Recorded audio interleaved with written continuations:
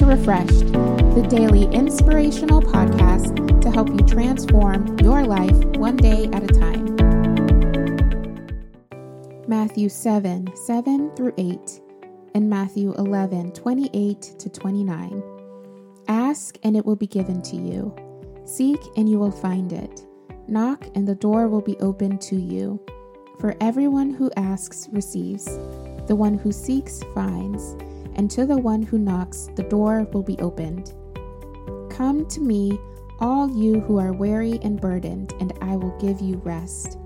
Take my yoke upon you and learn from me, for I am gentle and humble in heart, and you will find rest for your souls.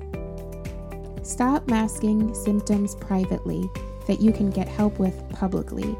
Surrender them and don't try to deal with them on your own.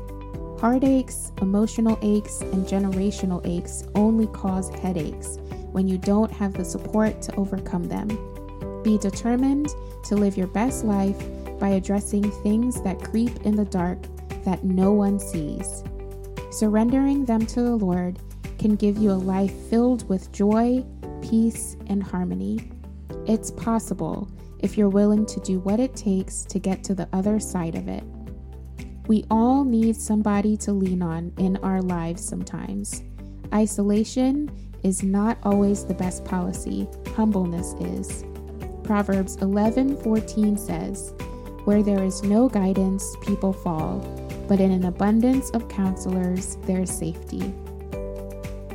Prayer for today.